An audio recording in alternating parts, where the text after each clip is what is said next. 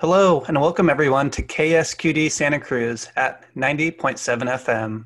My name is Patrick Hart, and you're listening to our show, What to Be, where we interview inspiring people and highlight their careers. What to Be is a program provided by Your Future is Our Business, a Santa Cruz nonprofit that helps students explore careers through programs such as college and career expos, panels, and other work-based learning activities. Please note that the views and opinions expressed in this program do not necessarily represent or reflect those of Natural Bridges Media or Your Future is Our Business.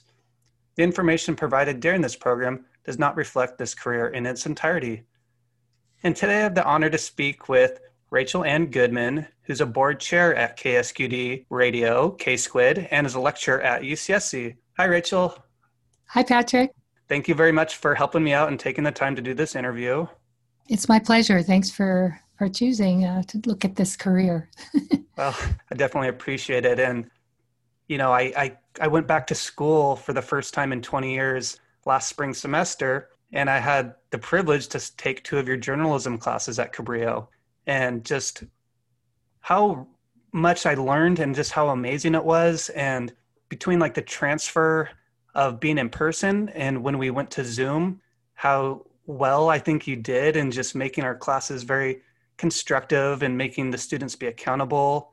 And I really don't feel like my education was at all compromised. So thank you for making that journey and coming back to school just so positive and doing such a great job. Thank you, Patrick. And I'm so proud of seeing you do your work in the world now and going from classes to actually doing radio production. It's always a great feeling to see my students getting into journalism. That's really the point. So it's always an honor to see that blossoming. Yeah, it's been a real pleasure. And also having my internship at KSQD and meeting just the great people there, learning about the great programs there, and just being able to help make some radio features and getting out in the community and doing some in-field reporting during the fires and during the elections was a lot of fun. And so, yeah, thank you for that opportunity. I really appreciate it. Would you mind telling us about how you got into journalism and maybe just some of your background? Yeah, it's a long, circuitous path that I've taken in my career. This is probably the heading ought to be, how to have a really unconventional career path, how to make it yourself, make your life what you want it to be. I actually went through college, in a straight path. I thought I was going to be a psychology major. Switched to environmental studies pretty quickly after I got to UC Santa Cruz back in the early 80s. And as I was studying natural history, thinking I was going to be a park ranger, I stumbled into KZSC my second year and was so inspired by the student producers I met there who taught me what they knew. They threw me out into reporting almost, without any experience. This is hands-on learning at its best. I had to kind of backtrack later and learn, about journalism from more of an academic perspective. But at first, I was sent to cover, the city council races in Santa Cruz, not knowing anything about them, except go find some candidates and interview them. And of course, I mispronounced Marty Wormhout's name. And I think I said Wormhoot, and she corrected me quickly. And I felt very embarrassed. So that was my introduction to radio reporting. Seat of the pants, just go get the story. And that was fun. I kind of got the bug at that point. I also am a music fanatic, and strolling through their miles of vinyl records was my music education, along with my own exploration. Playing music, I listened to so much there that I got very interested in very non-mainstream music, like traditional old-time music and folk and things like that there. So it's a wonderful resource for anybody who goes to UC Santa Cruz to take advantage of that wonderful learning opportunity hands-on at the radio station or the wonderful newspaper they have there, City on a Hill Press. So that's kind of the beginning, of where I got the bug. And I also learned fundraising, which was an invaluable tool that later helped me become an independent radio producer, which is a thing. It's like an independent film producer. You fund your own projects through grants and you go out and produce them. So when I moved to East Kentucky, to a little town called Whitesburg, I worked for a media company. My first job was with Apple Shop. And Apple Shop is a independent media company that produces videos, music from Appalachia, all with a lens to celebrate the culture of that region. I was their fundraiser, helping fund everything from films to videos to theater productions. But as I started to write these grants, I thought, I want to be on the production side. This looks like more fun than what I'm doing. So I wrote a grant to the National Endowment for the Arts for a 13-part documentary series about women in early country and old-time music. I called it Southern Songbirds. And Patrick, this is the imposter syndrome at work here. I really didn't know how to produce a documentary when I wrote that grant. I went out to California and enrolled in a documentary course so that I could do what I had promised to do. And I found some of the best teachers at Western Public Radio. Leo Lee, Catherine Stifter, Michael Johnson were my mentors there. And they continued to help me as I produced that series. And we're talking 13 half hours, each one focused on a different person. Lots of archival music, archival interviews, as well as in-person interviews. So I was driving up these hollers, in these old dirt roads in the rain, trying to find these women through their directions, and sitting with them in their living rooms, hearing their life stories. And that was probably one of the best things I've ever done, even now, looking back. It taught me so much about a life well lived. And I have to tip my hat to my mom here. My mother, Judith, was a similarly curious person about other people's lives and wrote a book called Big Sur Women. I think both of us are feminists at heart. She carved her own life out of the Big Sur wilderness and lived on her own terms. She loved nature, but she also wrote about people's lives and was a kind of amateur historian. And so I was inspired by her to do my project. And when it came out, it got in stations all over the world. It got into Ireland, it got into some countries in Africa. I would get letters from all over the world. And that really helped me understand the power of this medium for telling stories. And it was just so much fun to produce. And you'll have to realize that during the time I made that, radio production was done on 1/4-inch reel-to-reel tape. It was first done on a cassette, transferred to 1/4-inch. You literally sliced and diced it with an editing tool called a razor blade and a little block where you cut the tape. And then you got tape from elsewhere in the interview and you taped it with editing tape back into its spot. So at one point I had all these clotheslines in the studio with different pieces of audio hanging on the clothesline with a label. This goes here and that goes there, and I would reorganize it. And you could slice out a word, but if you sliced it wrong, you had to start all over because you would have ruined the word. It wasn't like digital editing. So it took a long time, and eventually I ended up with these mix downs, from 1/4-inch to 1/2-inch back to 1/4-inch. You would mail it to NPR to put up on the satellite system so that other stations could take it down and run it. So the technology has changed vastly in my time, and thank goodness I am not nostalgic for cutting tape, even though there's something manual and satisfying when you get it right. How long did you work on that project? About 1.5 years. That's awesome. And then where did you go from there? I kept producing documentaries, really different ones that took me to different places. After that one, I produced one called Changing Habits, about a order of nuns that was working in Appalachia that had to give up their vows to the church and make their own organization because they were constricted from being with the people and helping them. And that was a really exciting project. I helped them write a book. And after that, I made a documentary for a program called Horizons, which was a documentary series on NPR about midwives in the South who used to ride horseback up the hollers to deliver babies. So that was really exciting. And they were called granny women. So I interviewed a bunch of these women. And of course, I was pregnant while I was interviewing them. So I was getting all kinds of good advice. For students who are interested in pursuing a career in journalism, would students be able, or people be able to sustain themselves producing documentaries like this? It's tricky. You have to be very creative and a good grant writer. You can do it. I ended up, it was like stepping stones. Every time I'd finish a project, I'd be working on a new one. So you had to throw your next stepping stone ahead of you. It takes a lot of self-motivation to do this. and you won't ever get rich, but it's super satisfying. The same thing with documentary filmmakers, some of the more well-known one like Morgan Spurlock or Michael Moore. I don't think they get rich. I think they fund their project, one project at a time and get to work on something wonderful for a couple of years and then move on to the next thing. So it's difficult, but not impossible. Sometimes you have to have other work in between, which I managed to have. So yeah, you end up a patchwork kind of a existence. And if you're comfortable with that, it can work out really well.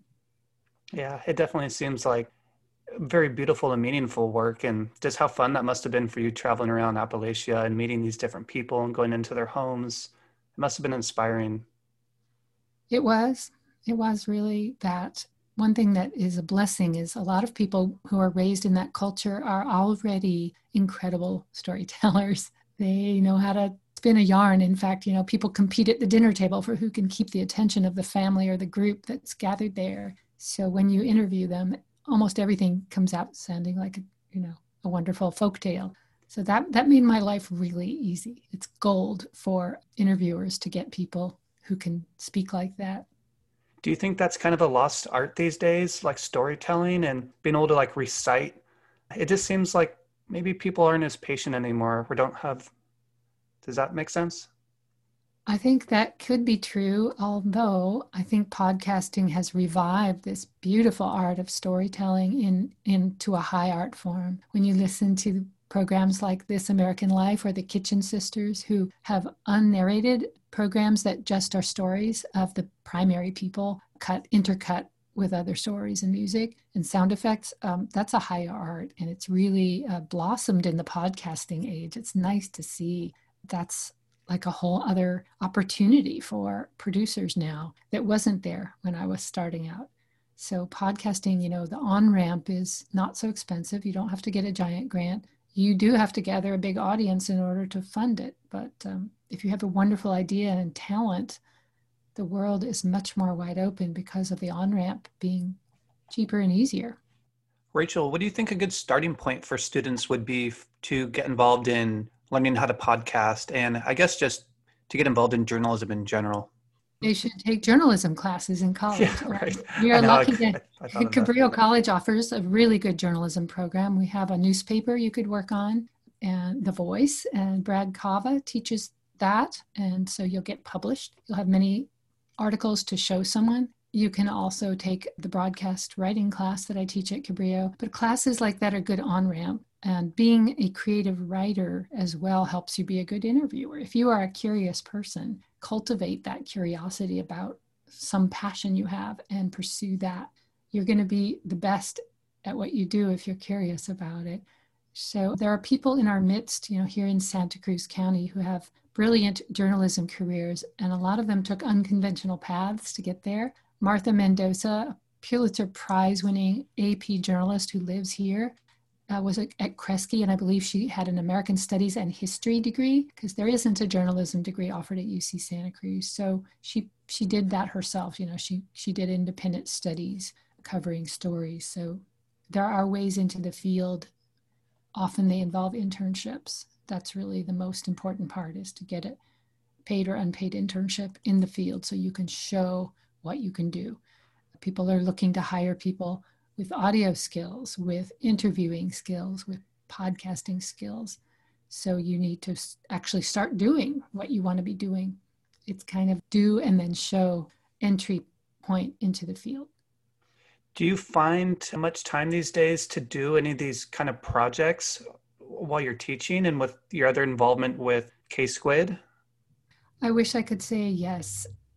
But no, I interview people live on the air during my talk show, which is the closest I get, but I do some creative little short spots for the radio station, using my production skills. I've produced some fun little montages and squid themed promos, but not the long form documentaries. I haven't done one. My last one that I did was over a decade ago, called Pastures of Plenty. It was 4 hours on the history of California farm workers and how they entered the state and what their cultural background was and how farming fit into that, what they brought to the state with them when they immigrated.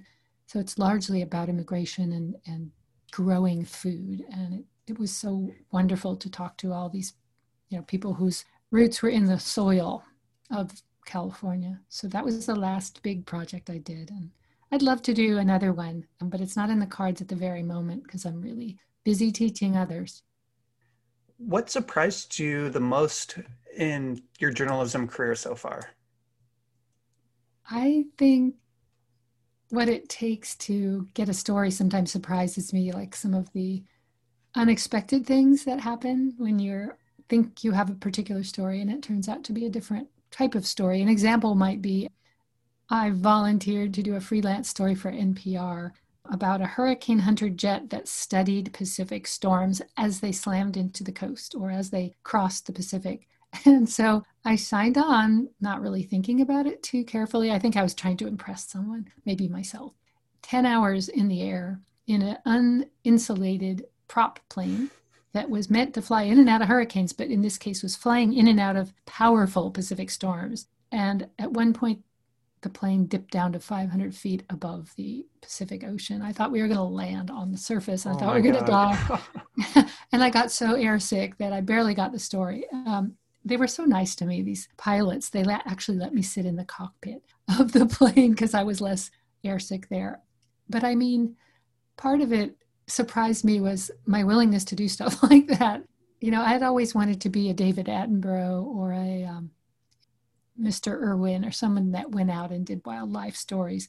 And I'd got to do a few of those. The Hurricane Hunter jet was kind of that adventure, although that didn't turn out as well as I hoped in terms of my personal health. I did get the story, but I went to Argentina and reported on the rare right whale. And I did a bunch of stories for a travel show called The Savvy Traveler. That was just fun. I guess the surprise was how much fun you can have and still get paid to do it. Yeah, that seems like it. Because, well, and you're like learning a lot and you're experiencing, these beautiful cultures and people and flying around on airplanes. That sounds pretty scary. Being a nervous flyer. When it dropped down to 500 feet like that, was it pretty quickly? Yeah, and they didn't really explain to me like what they were doing. I just thought we were going to crash into the ocean. They were kind of humorous, these guys. They showed me a dent in the side inside the plane where one of the life rafts had auto-inflated accidentally and like almost like squished the crew. I'm like, oh, thanks for that Yeah, story. not so funny to like the normal person, probably. Right. They're like, don't worry, the Chinese scientist last week only filled 8 airsick bags and you're only up to 5. Like, oh, I feel so much better now. Thank you. So yeah, people are very kind when you're struggling reporter. Can't imagine what it's like right now covering current events. Watching the footage of the way journalists are treated, I am rather distressed watching that. You have to be even braver right now to get the story. And I'm so impressed and grateful for my colleagues who are putting their lives on the line. They didn't sign up for that. And they do not deserve the treatment they're getting from these people who are smashing their cameras. I'm glad we're getting these stories. Otherwise, we wouldn't know what's happening. So, you have to be brave, but also it's so important more than ever that we have people witnessing history. Yeah, I was shocked to see people stomping on, those cameras that they're so expensive, number one. And, it's wrong in so many different levels. Calling journalists the enemy of the people, I'm sorry. Journalists are the heroes. They're the ones risking their lives so that we know what's happening, to tell us the facts and to get at the truth. And to attack them is to attack our democracy. Sorry to get lofty on you, but they ought to be given the Medal of Freedom. Yeah, I agree. Do you think there's a common misconception that people might have about being a journalist? Yeah, given so much bad press, that is heaped upon journalists, that somehow they're out to get people, or that, they're trying to get sensationalistic or salacious stories, or that it's super romantic all the time. That's another myth I'd like to dispel. Sometimes it's just a lot of work. It's a lot of counting. You're counting crowd numbers. You're counting the number of body bags, or you're counting, chicks in a nest or whatever. You're doing a lot of, literally counting things. So it's not as glamorous as some people might think, but it's satisfying. Yeah, I definitely learned a lot taking your class over the summer, your media and social movements class, the summer session class at UCSC. That was so timely. I learned so much just in light of everything going on. It really made me look at news and the way stories are framed a lot differently. I'm very grateful for that. So thank you. Great class. Welcome. My pleasure. What do you think is your most favorite or the most rewarding part of your job of being a teacher or just being a journalist? The rewarding part of my job as a teacher is to see my students succeeding in their career path and also just having their minds open. They write a reflective paper at the end of most of my classes, and reading those is so satisfying because it often has, I started out skeptical, but at the end I really learned so much about the way the media works, or those kind of feedback loops make me realize I'm hitting some sort of nerve here and helping people gain media literacy, which right now is so important. It makes me feel like there's a real purpose to what I'm doing. And when you turn that on, I don't think you can turn it off again. Yeah. When your eyes are open to it. Once you see it, you can't unsee it. Yeah, and that's a good thing, I think. Yeah. For those of you just tuning in, you're listening to the What to Be show on KSQD 90.7 FM. I'm Patrick Hart, and I'm speaking with Rachel Ann Goodman, and we're talking about being a journalist and a teacher. Rachel, what is your least favorite part or the most stressful part of being a journalist or a teacher? My least favorite part, believe it or not, of being a teacher is all the grading. I don't like giving people numbers for what they've done, but you have to because that's the system we're in. So all the grading takes a lot of time, but you have to do it because you need to hold people accountable for their work, and it's the system we're in. But I believe people learn the best when they're just curious about the topic and want to learn. There was never a least favorite part of being a journalist. I think it always was interesting and fun and rewarding. And what advice or resources can you give students who are interested in pursuing this career? Well, there's a lot of opportunities here in Santa Cruz to intern. We have a new outlet called Lookout that's looking for interns. They're an online news source for Santa Cruz County. There's internships available at KSQD. As you mentioned earlier, that's a great opportunity for broadcast journalists to get their feet wet and even do live radio, which is rare in this day and age to get your hands right on the equipment and go. So I really suggest doing an internship just to see if you're interested in the field. And then, of course, we mentioned Cabrillo College's journalism program, one of the few around this region. And it doesn't matter if you are already a student, you can enroll in those classes easily. Anyone's welcome. Even if you're in UCSC already, you can take a Cabrillo course. So I just recommend just do it is my best advice. And resources are all around you. There's a Monterey Bay internship website, but it doesn't list all these internships. I would just contact these outlets directly or go through Cabrillo College, because not only do we have a paid Rebele internship program funded by Roland Rebele, who's a generous benefactor both of KSQD and of Cabrillo. He supports this scholarship where you can get paid to work in the media in this area. So I would check that out. You have to be a Cabrillo journalism student to get that internship, and it is competitive, but there it is. And not only do you get to do journalism, you get paid for it. So I would highly recommend people explore that option. Yeah, it is a great option for sure. And what about for students who are unsure about their career path? Could you give them any advice? Do what you love. You're going to be doing it a long time. The way the world is changing, you'll probably have many careers in your life. So don't put all your eggs in one basket, but do some soul searching. When you're young, as I was, I did not know what I wanted to do. My first year, I thought I was going to be a psychologist. And the second year, I was going to be a park ranger. And the third year, and then by fourth year, I was intent on doing radio and being a journalist. So it can shift.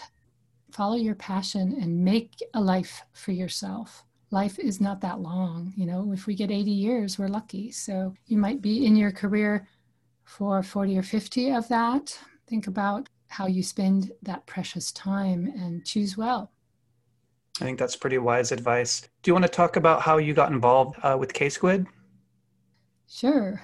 I got involved with KSQD because another community radio station, KUSP, had gone dark, and there was a real gap, a real void in service to the Santa Cruz community. So I, with a small group of others, got together to figure out how we could bring a community station to the airwaves. We looked around and found a frequency to buy, at 90.7. It was not cheap, but we had some wonderful people chipping in amounts, both large and small. And together as a community, we raised the funds to make a new community radio station. And in February, on the 15th, we will be 2 years old. Happy birthday. Yeah, it's been a long, amazing journey. And we were lucky enough to get a lot of veteran radio hosts, a lot of music people who are walking music encyclopedias. They are such a wealth of resource about music. People like Charlie Lang, who's been on the air for decades and is such a treasure to listen to. Hollywood Al. These are music people, but we also have talk show hosts that bring a wealth of knowledge to the airwaves. So we're so lucky to have both brand new radio hosts and people who have been at it for such a long time that really understand this community and how to serve it. Yeah, I always enjoy seeing Charlie come into the station when I go there on Fridays. And yeah, he just says that he starts, he'll just have like a couple songs in mind when he starts, and then he just kind of lets his show go from there. But he's just a lot of fun to talk to. And I think he was at Logos for like 30 years or something, and just involved in music, and he gets to do what he loves. And yeah, KSQD seems to be full of people like that. It is. They are such a wealth to talk to. So I highly recommend getting to know these people who are really the heart of the station. We have 120 some odd volunteers, and they come in for the love of radio. They don't get paid. They're doing this because they love it and they want to share it with the community. Community radio is really different than public radio, which is mostly piped in from Washington, D.C., which is all very fine and good, but you won't hear about your neighbors recovering from a fire, and who's got soup to donate. You won't hear that kind of really local helping hands type of radio on those other stations. We're kind of different that way, and I'm proud of that fact that, these are your people, your tribe, all communicating together. And during COVID, that's become even more essential, that we have a place to go to find out what's going on and how to get through this together, so we're not so isolated in our individual homes. Yeah, I agree. And I think KSQD did a fabulous job covering the fire and keeping up with COVID information to all of us. And you helped. You were out there at the fairgrounds interviewing people. I was out there. This is how you can have a local station like KSQD help, is you immediately turn your microphones and say, what's going on? How's it affecting you? What's happening next? And that kind of news reporting is very spontaneous, but it can happen quickly without a lot of red tape and bureaucracy. So we're proud of both our fire coverage and our COVID coverage, election coverage. We've done a lot of these kind of marathon coverage things. We feel that's a new model we can bring to the airwaves. Yeah. And, you can read about a story in the news or whatever, but when you're actually out there and talking to these people and hearing their stories, it's a lot different. It changes things. It did for me, just hearing how these people in the face of such adversity, how grateful they were, to be at the fairgrounds and to have all the support there from all these like beautiful volunteers out there helping them. It was, it really warmed my heart to see and hear. Rachel, is there anything you wanted to leave us with? Don't follow the prescribed and boring path to your life, because you don't have to. Nobody told you at the beginning that you had to go to college, get a job, get married, have a mortgage. Live your own life, the one maybe your imagination prescribes for you. And thank you very much, Rachel. And thank you to all of our listeners for tuning in to today's career story with me, Patrick Hart, on our show, What to Be, with today's guest, Rachel Ann Goodman, who's a journalist, teacher, and board chair at KSQD Santa Cruz. If you have any questions or would like to share your career story with us, please send us an email at whattoberadio@gmail.com. If you've enjoyed our show, please join us again at 90.7 FM, KSQD Santa Cruz at 7 p.m. on Sundays, and streaming online at ksqd.org. Or you can look us up on major podcasting streaming platforms like Spotify. Please visit our website at yfiob.org for more information about your future as our business. Thank you and see you next time.